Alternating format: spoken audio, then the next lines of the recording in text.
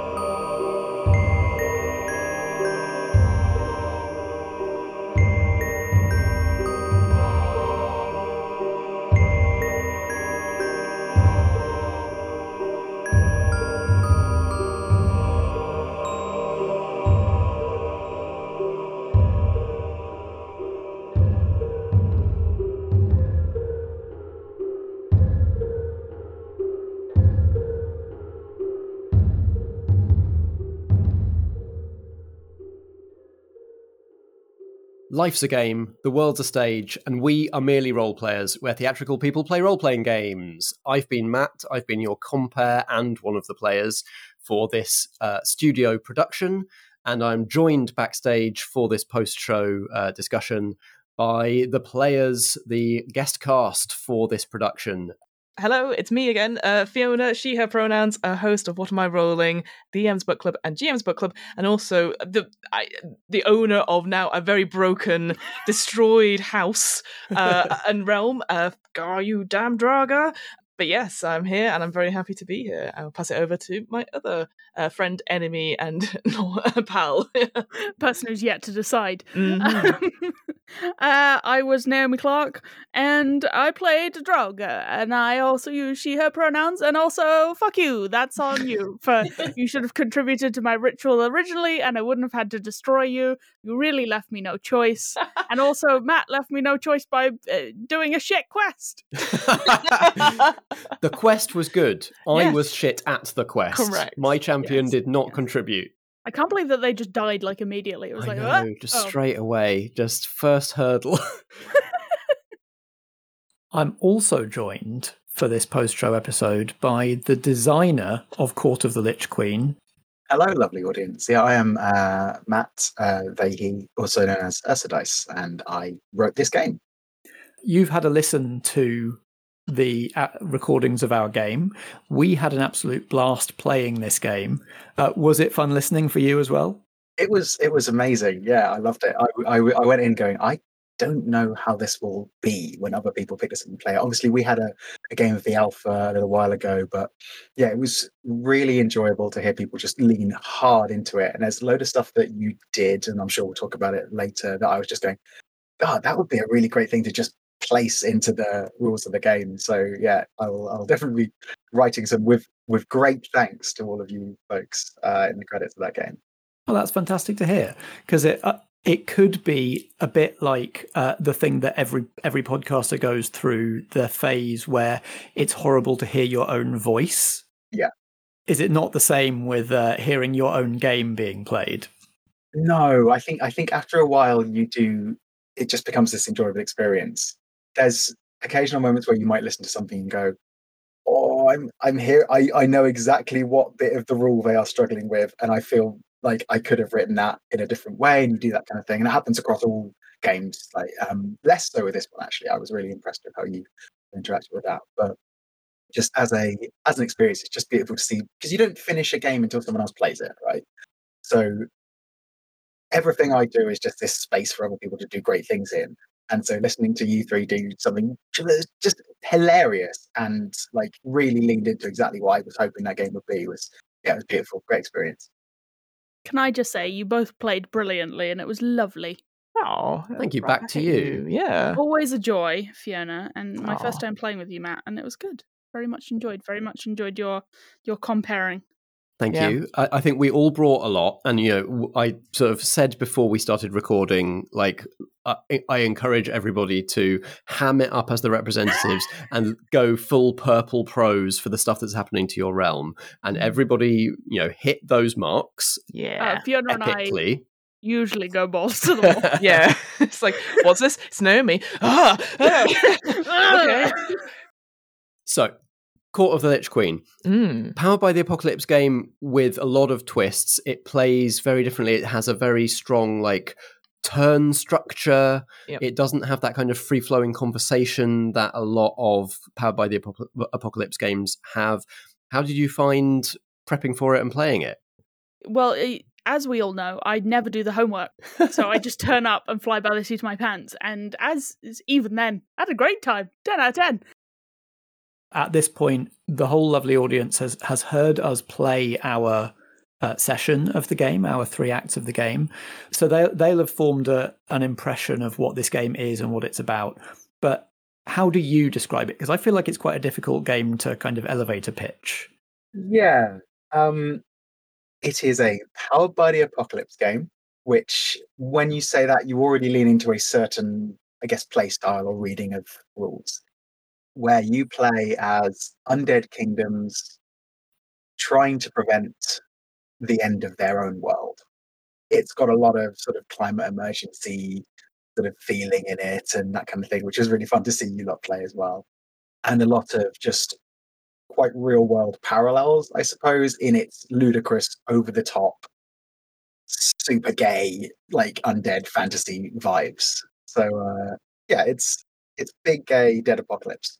Yeah, the Skelly boys, the Skelly gals, and the Skelly non-binary pals. Exactly. All of those people are welcome and championed, hopefully, through this game. This is obviously a game that's still in development. There was an alpha that I was in a playtest session for, and then the version that we've played here is the beta. How has it evolved so far? Like, were there any huge major differences between the alpha and the beta, for example? The big differences that came out of the alpha were having more of a structure to those court sessions, having this idea that you actually elect an official, and they are officiating for that year, and it gives everyone this sort of slight chance at the limelight. The idea of representatives came through a lot more. The big difference for me was watching people interact with the rule set and trying to find ways in the text to help people get into that idea of use this text in the PBTA way of taking the thing, let it describe what might happen or what you are about to do, make that big description a huge thing, and then take the result and make that big description another huge thing. So trying to work out the best way to make that possible in the text while still making it collaborative and still making it feel like if you did pick it up and ran a single session like you did, that you're able to get the most value out of it. If you take something like a war game, there is this hugely accepted idea that it might, or a board game even, it might take you a few tries before you have a really fun experience with it. But with RPGs, there's almost this idea that you should be able to pick up that book and suddenly engage in a way that has everyone at the table understanding what's going on and being into it. And PBTA games are difficult in that respect anyway for new players, especially if they want to just turn up and say, oh, I roll my dice and I say the thing, right? And then this game is abstracting yourself from a single character, becoming a realm, paying attention to sort of what other people are doing, taking turns in a very sort of formal setting, and then having your own imaginative side of it. It's a lot of onboarding. Well, it struck me as well that it almost turns some of traditional PBTA on its head as well. Like the standard PBTA style of role play until you fictionally trigger a move and then roll it and interact with the mechanics. You've sort of turned that round to strategically select the move that you're going to do and then describe the fictional setup and the fictional outcomes of that once you've picked it. Again, that may have an effect on sort of the onboarding, but I feel like did it also have an effect on how you wrote the moves? Yes. So, like you say, there's you are sort of you're triggering something which you then want to happen later in the year, but you've got this almost like role play till that event in the way that the court moves and the way that you have already decided these potential like grievances between your realms and things like that. So everything is sort of slightly more subtle, I suppose, in leading to that same method. Every single piece of rule is written in a way that gives you a jumping off point for your next piece of fiction, as opposed to something that is when you fiction engage in move. So it's, when you tear open the flesh of your tomb and do X, Y, and Z, how do you appeal to the queen and like prepare for your doom or something nonsense like that? Yeah, it's that idea of giving people something tasty to chew on as they read that. They go, I really want to do that, and then say it, which I think you find when new players start something like a very trad D&D like D&D style RPG. They've got this big sheet and they're looking at it and they're going, oh, what can I do? Because I've got +7 in my thing. So how do I find a way to do the thing where I roll +7, right? As opposed to going, oh, I'm looking at my sheet and I've got a thing where I can bring together a choir that like tears open reality around it. Okay, I want to find a place to do that. And actually my place is coming up in my next part of the session of the court. So you almost get sort of preloaded to that on a turn. Kind of like a board game, I guess, in that way, where like you've got these powers that you're leading up to and you're going, okay, it's my turn now, I'm going to unleash this thing and it's going to be great. I really like generational games. I think they're fun. Yeah. Like as an experience, and I don't mind it being formulaic when it's like, okay, this is happening over a period of years. Mm-hmm. And yeah, it's more fun to play within the structure of being like, and now comes this box and I'm gonna put a monster in it and slosh around in its bits. Yeah, I completely agree. I think thinking about it, because I know this game, obviously we sort of did just the final year, so that's 1 year, and you can choose between doing, I believe it says, a short game of 7 years or a long game of 13 years. With 6 players. With up to 6 players. So I can definitely see this as a game where you'd play it over like a long weekend, do it remotely, do several sessions of it, because obviously it feels very Game of Thrones like, and I just love that idea that you could build up a stuff and then have a secret agendas. Because like my motivation was that I would be the to fall, because I was like, there's no way I'm going to win at this.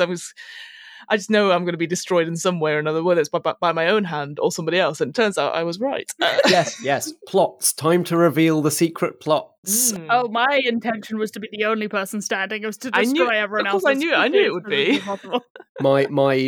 We might have picked the same one. Last of the Dead Ascendant. Put yourself in a position where you're likely to be the only realm to prosper. Yeah. How'd it work out for you, bud? Did that go great? I was desperately looking. I feel good about it. Yeah, we started the waxing court, and I was desperately looking. Can I increase hope somehow? I felt a little bit cheeky, being like, and then my guy gets to walk off into a secret sunset because fuck you. Fuck you. Yeah, I was, at last our time has ended. Put yourself in a position where your realm is likely to fall with the coming dawn. I think sort of. I got likely to fall because everyone else destroyed me. So. The secret plots, like the hidden role mechanic, is a sort of new for the beta. It is, yeah. So this idea that you're setting up these grievances to start with. Things will come out as you play because that idea of betraying each other and being selfish comes through. But I wanted to have something that made playing to the end incentivized for some people. It can be quite difficult to sit there and go, we've got this same thing happening over and over again, and then at the end of it, we'll roll the dice to see if the thing happens. And that gives you this extra sort of roleplay jump off. It gives you this extra thing at the end where you can go, at least I did that. At least I got the bastard. Or, that kind of thing. And that's the same thing that's come through with that idea of final session moves as well, which I think I added in between alpha and beta. So those are things that, and you did it there in the session, it's these ideas that you can at the very end, you can just choose this massive Hail Mary play, and it is cool, and it doesn't work like anything else. So you find a new way to play, and it's surprising. It was quite interesting to hear you play with that and go, oh, I've just read that this continues, and you get to do it again. And that thing of like, you've got this roll on that happens, and everything can change in that final year. So yeah, just that idea of having things that are always fun and surprising as you keep going was the aim in most of the changes from Alpha Debater as well. You've done quite goofy one-page games like the Anti-Capitalist Penguin game with the long name that I never say exactly right. Clumsy, heroic, adorable anti-capitalist penguins versus Business Goose's Ivory Tower. That's the one. Everybody Google it. But you've also done sort of the almost a different end of the spectrum, like very tragic, very contemplative games like The Depths of This Forest. I feel like Cult of the Lich Queen almost has elements of both those tones. Was that a conscious thing? I don't know if it was necessarily conscious. I feel that, when you're creating stuff, you go to different places, and sometimes those things, as you evolve as a designer, because this is definitely an evolution for me into writing something that's bigger and groups of people, which I sort of dabbled with Depths of This Forest, where I went, I'm going to write something more than one page, but it was a solo game. It was very, very different. Yeah, I think you unconsciously take stuff forward like that. I mean, in a way, I can't seem to write a large game where there isn't some sort of dead or dying queen figure somewhere sat in the background. I've noticed that in other games as well. I love a Doom Spiral, which just is almost like a full group Doom Spiral where you are heading towards the end. And this game doesn't necessarily function in that sort of really hard Doom Spiral where everything becomes much harder as you do it, but there's certainly narrative elements to feeling that world crumble around you. Yeah, I think I do enjoy the idea of tragedy at the end of the world, and it certainly has come through at least twice in my games, and is probably going to come out again. So yeah, it's all a sad mess up here, basically. Yeah. Interesting to be like to have a mostly antagonistic game as well, where you are sort of trying to cooperate and work together to some extent, but there is no indication in the lore or anything that your characters, realms, representatives have any love for each other whatsoever. Well, I did offer for people to sway my mind with bribes, and then it didn't happen because we're like, no, and I was like, well, okay. I'm offered to bribe, and you're like, well, no, you should just do it for the love of the Lich Queen. I was like, no, I need resources. I need you to give me things. So I did it for love.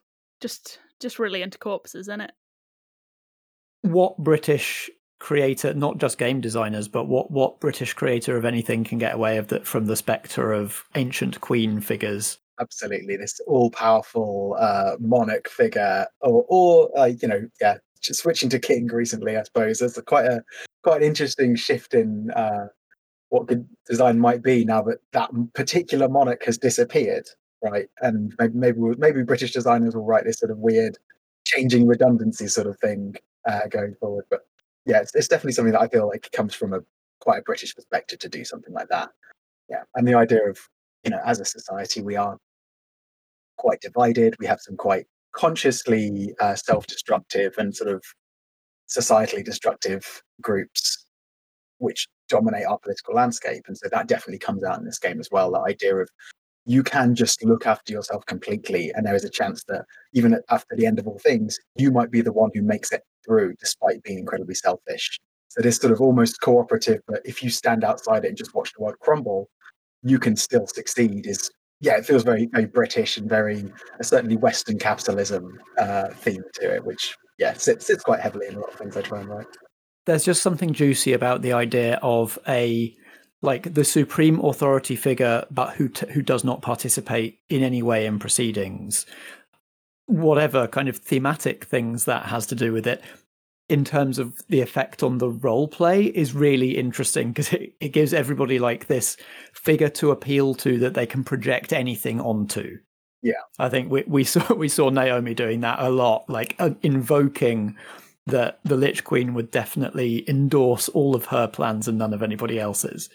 Yeah, I think that's a really great device to have in any game, having something where, like, it's like, especially in GMless games, right? Because when you have a figurehead of the game, even though like gems don't have to be like a godlike figure, but they are a figurehead at a table.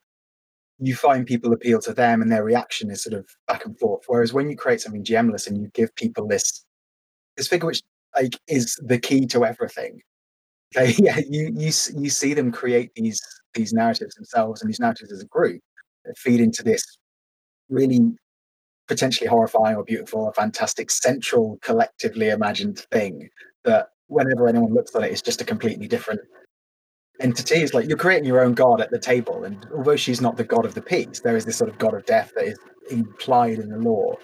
She is very much this completely focal point of everything that you are doing, even though you are actually acting for yourselves and trying to save everyone else around you if you want to do that and try to save the world.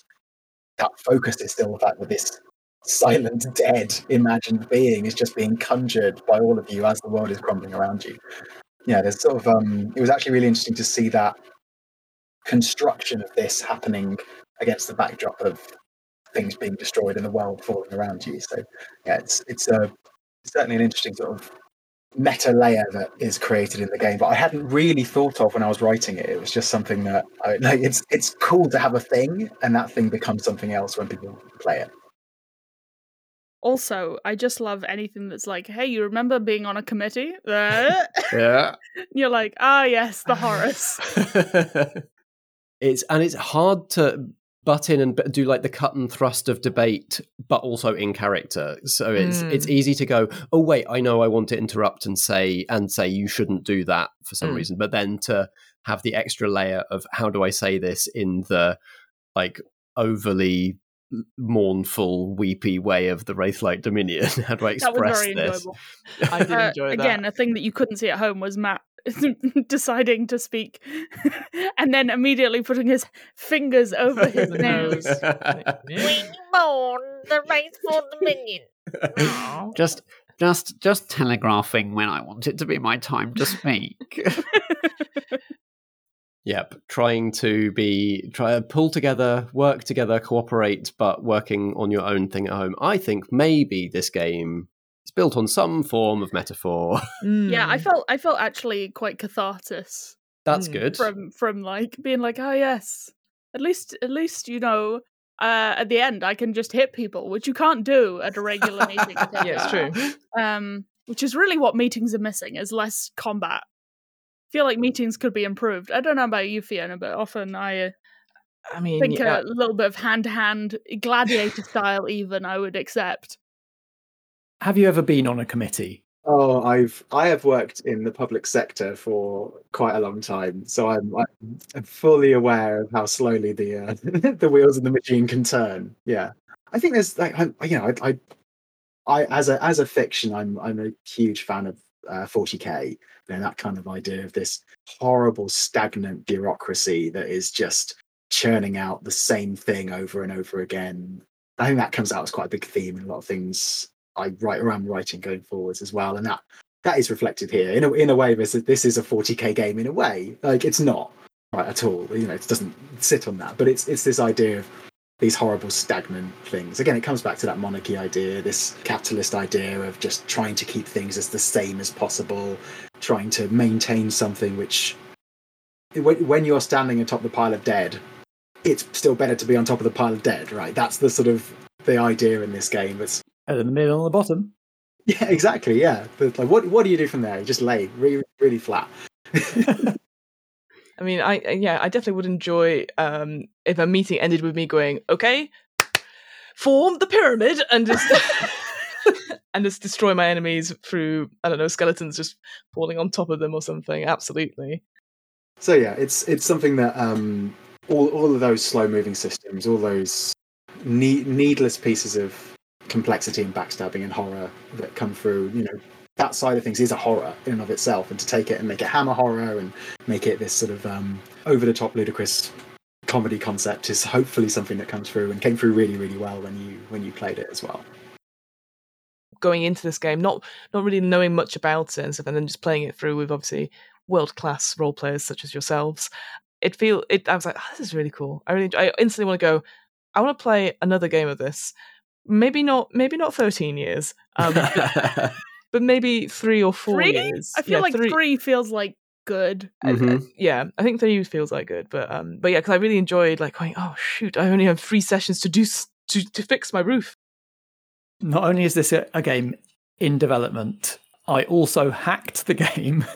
Yeah. I hacked the beta to give us a shorter session. I reduced some numbers and made some starting stats random instead of. Did I break anything fundamental? I don't think you did. No. I was going to ask you what were the changes you made, because I could kind of tell that you were starting from imagine people have played this through, I guess, like take the 7 version, imagine people have played through 6. What would they be left with at the end sort of view? Maybe with a few things bumped up so that there's not an element of starting real low on anything. Yeah, that was basically it. It was, start with only 2 bastions and one of them's already damaged, for example, instead of 3 completely intact ones, and start with a randomly determined amount of stability instead of starting with everybody starting at the same level and that kind of thing, just to simulate the idea that people have already burned through some of their stuff by this point. Presumably, I think, is it called the Grim Harvest at the end of each year, where you would hopefully gain some stuff back, but does the problem go away if you don't solve it, or is it just like another year, another crisis? Crises are automatically resolved at the end of the year if they weren't, Oh. if you didn't fix them. But obviously, if you don't resolve them, then at the end of every session of court, they're damaging you. Right. And then you have to pick another one for the next year. I'm glad I didn't. And I'm guessing you can't pick the same crisis. You can't pick the same one twice. So you can't just be like, was it whatever the witch one was? Like, oh no, it's Arcana again. Oh no. No, sadly no. I don't think you broke it at all. I was actually sitting there going, oh, the 1 session version's a really great idea. I'll have to either try and sort of work out what Matt did, or like, yeah, maybe like, do you want to write the 1 session version? Feel free. I mean, we can. I'll go back over my notes, remind myself what I did. Honestly, it was quite nice to see it work with fewer people than it's designed for. That 4 to 6 players is very much actually for the bigger version, because it helps other numbers work. It helps sort of the hope you generate each round work and that kind of thing. And I'm really interested to see it play that way, because there's lots of juicy little things that we didn't get to interact with, like the idea of not every player neighbours your realm. Yes. Right. Which obviously with 3 players, everybody's neighbours with everybody else. Yeah. But the idea that you'd have different relationships with different players based on whether you share a border with them feels like it would create some really interesting relationships over a longer campaign. It says there's going to be a map at some point, which will be like a hand-drawn map that was used as an asset. So you can encourage them to obviously pick out where your bits is and then draw the bastions, which I quite like. So very fun, yeah. That sounds really fun, actually. Yes, we didn't use the map because, like, one of the main features of the map is an audio podcast. Partly because it's an audio podcast, and partly because one of the functions of the map is to tell you, like, who are your neighbouring realms. Which is only a thing if you've got 4 or more players. Yes. You will have 2 neighbours and at least 1 more realm that is not. So we didn't need to know that. But yes, also the idea of like drawing in your bastions and then like scribbling them out when they get destroyed. Yeah. Horrible. Yeah, and it adds to that element of world building you get at the start as well, where you're sort of, you craft this world together. I actually loved that you were doing it at the start where you described the core, because that was so inspired. And the moment you had that centerpiece that you created, everything roleplay wise fed into that in a really nice way. Like you had those little intern ideas who were sort of wandering around, carrying you in your barrel. All that sort of came out as beautiful extra narrative stuff just because you had that, again, centerpiece that you created. And that was really cool to see. So like all that stuff is things I'm going, oh god, I wish I'd written that in. It would be interesting to play this game with a full 6 people, but I think then this podcast would be... you wouldn't do anything else, Matt. I think it's just going to be me and Naomi talking for ages, and then eventually somebody going, well, I'm going to do this, but like, we don't care. I'm sorry, I've got vocal nodules now. Oh, no.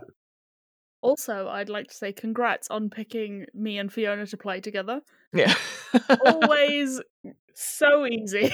Yeah. Well, I had a lot of cognitive load going, like facilitating and going, what is the next set? What is the next thing that happens in the session? How are all of these moves fitting together? So it was very nice at certain points of this session to be able to sit back off the mic and just listen to the 2 of you argue. bicker, yeah. Yeah. as we are wont to do. Exactly. We're very With good at love. this. Yeah, absolutely. Yeah, not a minute of dead air. No. And I No. thank you kindly for it. It's often fighting.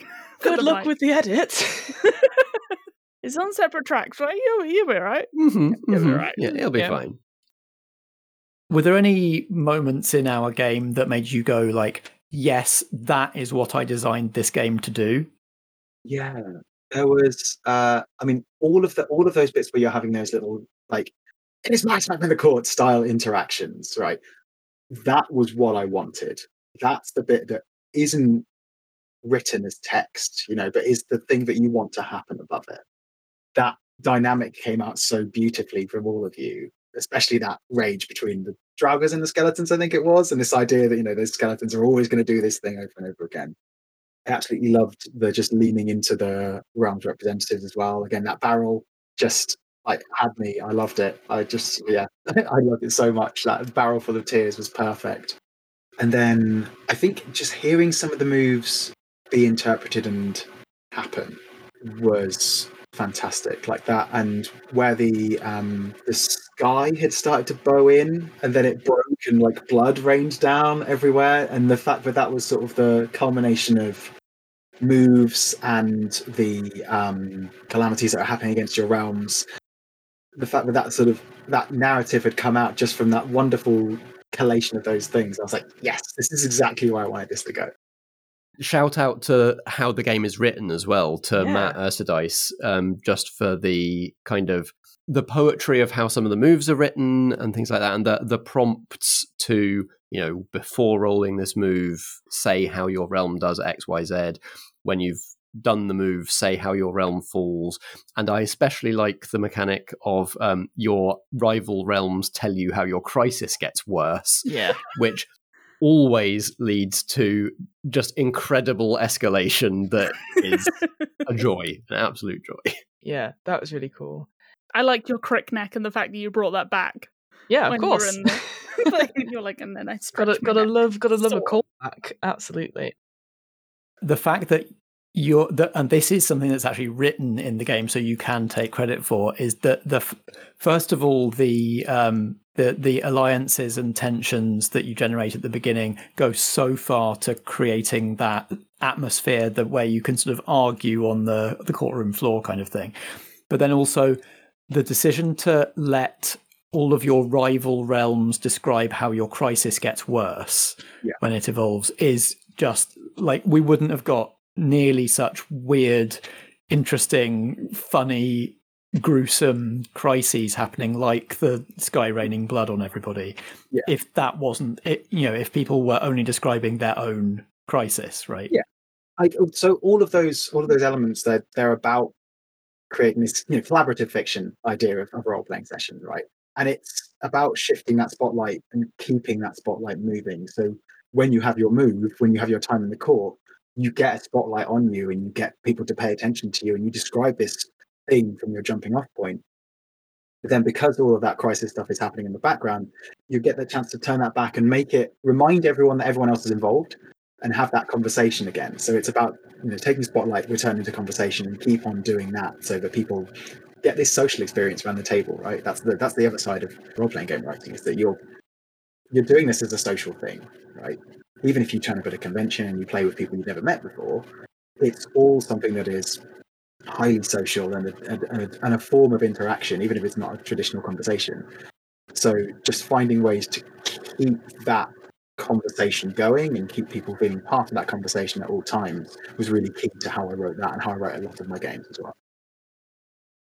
I think it's interesting because we don't really have games which, like, for me, I obviously, I know I mentioned Game of Thrones before, but like thinking of like Phoenix Wright, that sort of thing, where you get to talk to people like this, just like diplomacy, where it's like you can backstab people, that sort of thing, per se, without instantly going to combat and having to roll for combat and stuff like that. So it's nice that this is all about discussion and then going away and then going, I rolled shit. Okay, can't lose face in front of everyone else. And then you go, well, we can see the sky is still falling. And you're like, damn it! I can't think of another game where it's written into the game that you, in character, persuade the other players to do a different move. Yeah. right? That is a kind of core mechanic of the game. But then it really does come to life in playing it from all of those kind of lore prompts and Yeah. Weirdly enough, I felt like the Bastions did a lot of the work Mhm. in I the world agree. building. Yeah, to come up with those at the start to get a real sense of like what is your realm actually like, and then Yeah. that helps as a jumping off point for the other players when they're saying, well, this is how things get bad. Yeah, and because you create the realm first, like those bits of it, rather than like, I mean, I know the representative is there, but I know there's rules for like, what if you change the representative for various reasons, or your champions that you pick, they get broken and stuff. So I like the fact that you build the realm first, because that really informed me going, okay, this is what, like, it's sort of prim and proper and prissy. So I was like, right, I know exactly what I'm doing, rather than just going, here's a character, what are they like this? I was quite informed by the Bastions and how I was going to proceed going forward. So I just like building stuff inside a giant like person. yeah, That's great. you're like A, B, and C. It's just makes a good level, Mm-hmm. I really like the prophecy stuff at the beginning, though, because I know that comes from an inspiration from Morkborg, that sort of and the 6/6 stuff about that. Because I think that's a very cool idea with the lore, and that obviously like the world is ending and stuff like that, and just using that like byline to say like this is going to happen. How do we define it and stuff for the ritual? So I just thought, yeah, I really enjoyed that element of it. I thought it was really cool. Have you played A Quiet Year? I have played A Quiet Year, yeah. Yeah, I haven't played it, and I feel like that would scratch some of the same itches. Definitely in terms of like there is a doom coming. You're not quite sure how it will manifest, but you have to do something about it. I call this game Brindlewood Borg because it's that idea of Brindlewood Bay where you roll at the end to see if you solve the mystery, and then it's that Morkborg style of the world is crumbling and actually you're rolling on that D66 table for the poem, which is very Morkborg as well. That was Brindlewood Borg was actually the sort of the code name for it while I was just describing people and writing it myself. But it's something where that end result is the thing that is messed with most in sort of all the rest of the mathematics of it. And I'm not the greatest person at maths, but I think it's where it's at. And again, that's where the beta side of it is, and that playtesting comes through. That was the hardest bit, actually, working out how much hope to start us with for a one-session game, to give us an incentive to actually try to get more hope. Yes. But also to lead so that we would end up with the final roll having a chance of different interesting outcomes. Obviously, all of the outcomes are interesting, but it's like I wanted to make sure that we had the possibility of some form of success, but that the most likely thing was that at least some realms would be destroyed. Yeah. That final roll needs to be hard because people are up against it. You really need to have done those rituals as you go through to make it impactful. And you got that ritual off, which I think did make the big difference, really. But yeah, if that threat isn't there, then the game itself, it just feels wrong. And actually, like you said, if it's too hard, like if you just roll and go, actually, I masked that, we could never have done this from the start. We played through 13 whole years, and at the end, there was no way we could have staved off the dawn. It would be gutting. Yeah, exactly. But yeah, so you've got obviously powered by the apocalypse, Morkborg, but then of course you've got that structure element is sort of inspired by Jason Cordova's Brindlewood Bay, which is a game I've not played, but I've played. Oh, it's so good! I played it recently. It's really good. Oh, really? So I played The Between, and I know he's got another game out called Public Access, which uses that similar sort of structure stuff. And it's interesting because I was talking to you, Matt, just before the recording about how much I enjoyed that. But when I was reading it through, I was like, I have no idea how I'd run this. And then I had the privilege of having a game. He run a game of The Between for me, and I was like, this makes so much more sense now. Mm-hmm. And I feel I had the same thing here, going, how does this all work? And when I was reading through it, and then obviously thanks to your brilliant facilitation skills, I know we only played 1 year. I was like, oh, this makes sense that we're doing 3 of these courts. I have to go away and solve. Yeah, so I just thought. I love structure like that in games. It really adds to it. It's a game with so many little moving parts, like all of the different resources for the realms, and then a huge amount of possible moves to pick from, all with quite an extensive array of possible outcomes to judge. So a lot of decision making in terms of like getting familiar with the moves, working out what is the optimal thing to do in the time. So with obviously we had that little mini game that going on a quest thing. So that are there other ones like that, different moves that you can do stuff like that, or is it that's the only one? There's one more move that has a kind of a mini game involved that similarly to that quest move involves like inviting the other realms to join you in doing the move, which is about doing a ceremony or ritual. Yes. Prayer. A prayer, indeed. Yeah, I almost took that and then decided I want to destroy you instead. I'm sorry. So difficult. When it's like it reminds me a little bit of playing Persona or those types of games where it's got like you have a certain number of slots in the day when you can do things, and you know there's opportunity cost at every single turn. Yeah, it definitely it felt really cool to do that sort of punch in at people that weren't the representative, that are people that have just been forced into a situation and stuff. I quite like that. I've not experienced that per se, so that was quite an interesting one. Just meanwhile, in the labyrinth, we have this going on at the same time, and which could have ended in complete failure, and that would have been it. Wouldn't really have had an impact on the final thing. But even then, when it did have an impact on me, it was so small. Yeah, it made me laugh. We did all this for what? And then the glory gets taken by everyone else. It was so late in the day because you get an artifact out of doing that move, and artifacts you can use them to pay the costs of other moves instead of like reducing resources and stuff like that. Very useful if you get one early, but I just wanted to do the mini game. I didn't really want the benefit of it. Because this is quite a almost like bean county game, it can cause this sort of rift between engaging with the rules and engaging with the narrative. And I mean, it's a credit to you as a GM sort of figure, even though you're not actually GMing the game, and to Naomi and Fiona as their sort of ability to just lean in and run with stuff. You were already creating the world just from the ideas that you had. You know, all of that is just constantly a joy to hear. And then the fact that you were able to actually engage with the text and then jump beyond that. Like, it does surprise me every time when people can take something which is, for me, a very intensive rules writing process, and then just make it feel natural, because there was no point where you jumped into the rules, you described a thing, and everyone went, oh god, we've got to account for this, we've got to do this table, we've got to do that. It felt like everyone was excited to hear the next bit of rules. And I think that is a lot to do with the way those rules are written. I wanted to ask, did you sort of put the math skeleton in place and then kind of put the creative stuff on top? Were you going like, okay, I need a move that does this mechanically, and then what kind of lore can I write into the move text? Or is it more that the two things go hand in hand rather than being one after the other? I think they sort of go hand in hand, and there's a boomeranging that happens as well. So you write a thing and go, oh, a lot of it was going, what's the most mid-2000s hardcore name I can come up with for a move? Okay, if it sounds like either an Under Oath song or like some album title from a band that you saw when like you were a kid in your local town, then that was the real starting point for most of those moves. And then there was a bit of a mathematic thing, but a lot of that came with going, okay, does this utility already exist somewhere in the main ones? How can I make these playbooks feel special? If you are the Skeleton Duchy, how can I make it feel like you've got lots of magic? You want to do the crazy bone magic thing and make that exciting. And so it's not necessarily mathsy, but it is sort of two sides of the seesaw, just trying to keep those, even if they're not perfectly level, just bouncing up and down nicely around the place. Do you have a favourite out of the playbooks or out of the moves even?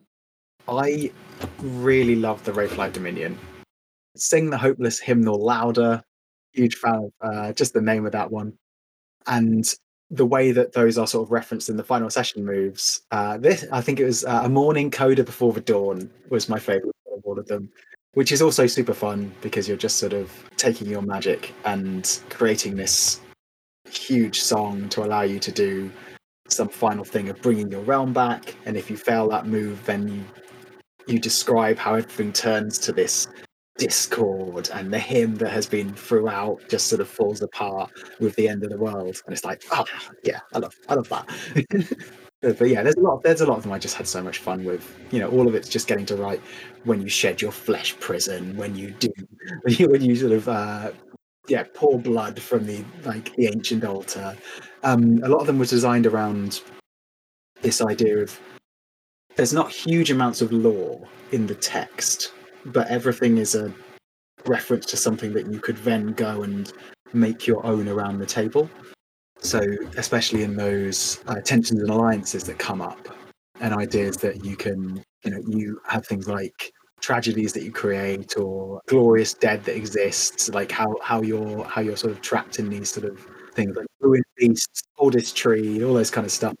It gives people that, although it's not a pre-made character, they are sort of pre-gens, these realms, because you're sitting there going, there is a history here and I have to intuit that just from this rules text. So that as a process was just really fun of going, how do I make everything a seed for something else? Playing evil stereotypes of evil realms. We had the Skeletor. Yeah.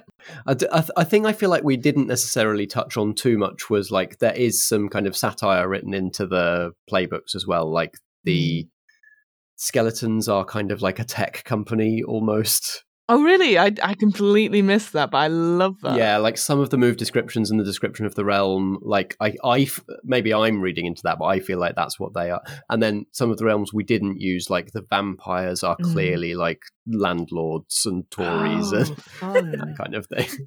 Well, yet again, I'm glad I didn't play a vampire. There's limits to my evil.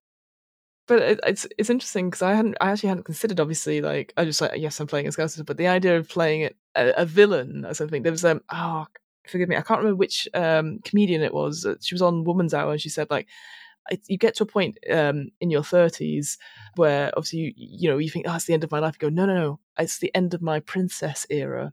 And it's now time for my villain era. And so that's how I felt like this. I was like, absolutely, gloves off. Let's go. So yeah, I really relish in playing villains anyway. So yeah, I hadn't even considered that. Oh, of course, we're all aspects of evil. Yeah, that's so cool. I stupidly hadn't considered. How is your villain era going? I think it's going very well. I mean, it's still being crushed down by the other villains, but I think I'll get there. I believe in you. Thanks. I believe in you. Thanks. How's yours going? Oh, I'm feeling more murderous every day. Hooray! Yeah, I mean, you said catharsis earlier, Naomi. It's like we get to have fun and like get into character and want our realms to prosper and be sad when our bastions get destroyed. But also, when you step back and look at the game, it's the story of lots and lots of horrible, evil people who've destroyed the world getting what's coming to them, which is, exciting as well. No, I think that we did great, and I think we deserve to live. I don't think anything wrong happened. We said what we were going to do, and we did it. We were very forthright. Done. Job done. Tick. You talked about it being, there is a kind of a climate breakdown allegory in here, but it's not about good people trying to stave off bad things happening to them. It's about bad people trying to stave off good things. How did that change things for you? I didn't necessarily approach it 100% from that direction. I think what I did was go, if there was a land of only dead things and they existed in a way that was completely normal for only dead things, what would be good? What would be, and like if the light's coming and what we as humans who live in daylight, see as the thing that we would want to make happen at the end of something. This dawn is coming, life might return to something. The land of death is getting, whatever that means, destroyed, because you don't know what that might mean for the living or things like that. And it was going, if I was made entirely of bone, what would I think was a good time? From that perspective, I think I'll just make a giant metatarsal as a fucking thing. That sounds brilliant. I feel like we adequately answered that question in this production. Exactly. And it was, again, that was really nice to see, was that you lent into it in that perspective of, because you can just, pull the cape across the face and go, and run it in a real, like, it is tongue-in-cheek. It's silly, right? It's so much fun. It's hammer horror. Exactly. And so all of that comes out in this idea of like, what is the most over-the-top, like, super arrogant thing a vampire can do? It's to have rivers of blood everywhere and to just feast on the people in the realm when they need to. Like, this idea of just having intensely flawed people thrown into a melting pot is something that's very it's compelling, isn't it? It's Seinfeld. It's that sort of Larry David sort of idea of this is the worst person you could possibly be. Be them for an hour. Be them for 2 hours, and that I find really fun in a game. I think it gives you permission to backstab the other players as well, where people might be more used to wanting to cooperate in a role playing game. Yeah, exactly. It's this jumping off point again with all those things that sit in the text of make this horrible. It's small town politics on a world scale of the dead, right? It's this idea that my neighbor did something to me a while ago. They came to my house and they ate too much, or they broke my bit of fence. But it's on this. I am this huge undead like realm in this terrible, terrible landscape where everything is just wasted and forgotten. I did enjoy like the sky falling. That was a great pick. It makes sense because, like, how I see it, like there are all some really good and really drastic things. But I thought, what's the most irritating thing that you would go to the council meeting that never gets resolved? And it's your own like leaking ceiling. That's all. The heating doesn't work. The door needs fixing. And that's how I was like, the sky is falling, and no one believes me. So proper Chicken Little going on over here. I very much enjoyed being like, oh yeah, no, we resolved that in one turn. I was like, this move is insane. That's so cool. Yeah, it felt very much like, because obviously you'd put yourself as this big sort of character, like blah, blah, blah, blah. And I was like, yes, I'm the calculating everything's. I've got to look after myself, and you're like, I've solved my problem. And you're like, what? I spent months, and mine is still not solved. I just hit it. Yeah, it's done. Dead now. Right, next. Yeah, I only had points in might, and it was just like, right, I just solve all my problems with hitting. When we are trying to destroy the world around us to prevent the end of the world, do we feel good about that or do we feel bad about that? And every single move you make is in some way entertaining. Even when things don't happen to you and the crisis happens, everything's entertaining as you go. And you don't, like you say, you don't feel bad because you are already dead as well. Like, you've got this weird thing of like, I don't know what it means when the world ends for dead people. Like, do they come back to life again? Like, there's all sorts of fun you can take with that and just run and go, where does this game end in the world we create? Before we wrap up, does anybody just want to sling any last bits of mud? Does anybody want to cast any blame for the destruction of all of our realms? Speak now or forever hold your peace. I think Skellington just didn't contribute. And I think if you'd let me run the quest from the beginning, you wouldn't have lost a guy. I'm just saying. Look, I'm just saying, when the sky falls on your house, Naomi, I ain't gonna help. I'm just gonna sit here in my little tower. I'll have it sorted within 4.5 weeks. You fight the roof. You just do the sword. I'll pile the world high with corpses to hold up the roof, and she'll be right. No problems. No problems. Absolutely. Partying and killing at the end of the world. Yep. Do what makes you happy. That's really what it's about. Yeah. When the dawn is coming, you might as well live true. I try to. Or die. Live true or get murdered by your colleagues, friends, enemies, and pals. All those who've yet to decide. Hey. That was great. I really enjoyed that. I'll say I can't take credit for that. That is from Kinky Boots, the musical. Yeah, but it's not usually enemies and friends. No, I know. That was Fiona's spin on it. Yeah. What's next for this game? Very good question. I had a baby in December, so things are moving a lot slower on all sort of aspects. I've also got the Kickstarter that I'm fulfilling from last year as well, which is taking up a lot of the time. I would love to get this game to print, either via a Kickstarter or via just sort of taking money from other subsidized things and putting it to that. There's definitely going to be playbooks coming and things like that, sort of more assets for the beta.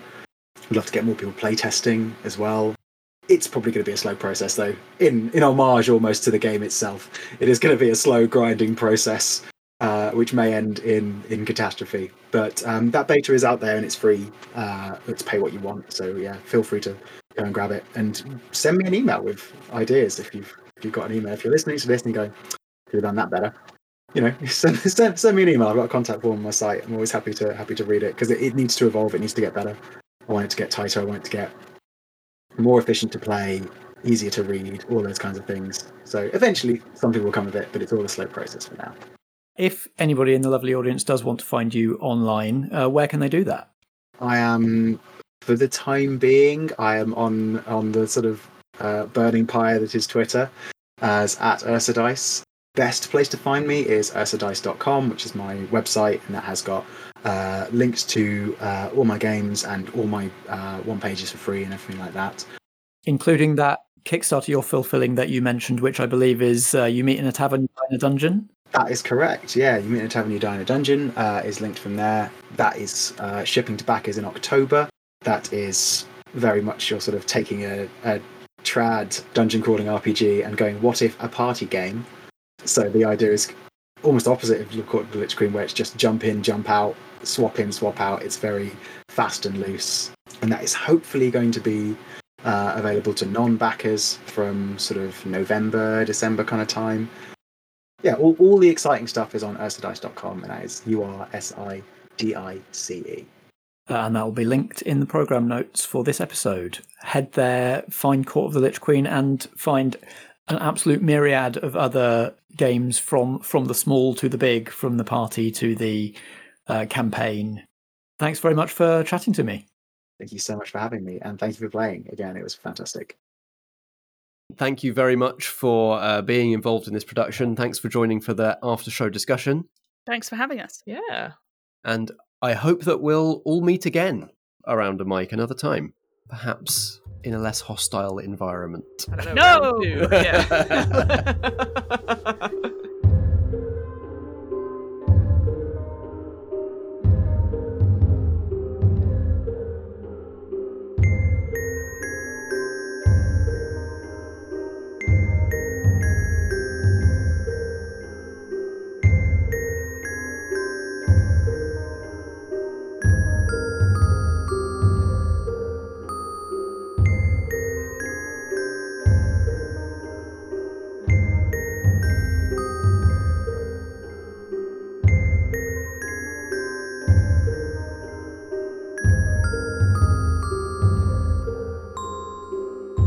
This has been The Queen's Dead, a studio production from Merely Roleplayers, starring Fiona Howard as the Skeletal Duchy, Naomi Clark as the Draugr Earldom, and Matt Boothman as the Wraithlight Dominion. The theme music is by Matt Boothman, who also edited and produced this episode. We were playing the beta version of Court of the Lich Queen by UrsaDice, who you can find at ursadice.com. Merely Roleplayers is a Foggy Outline production in association with Blackshaw Theatre Company. Until next time, if drama be the food of life, play on.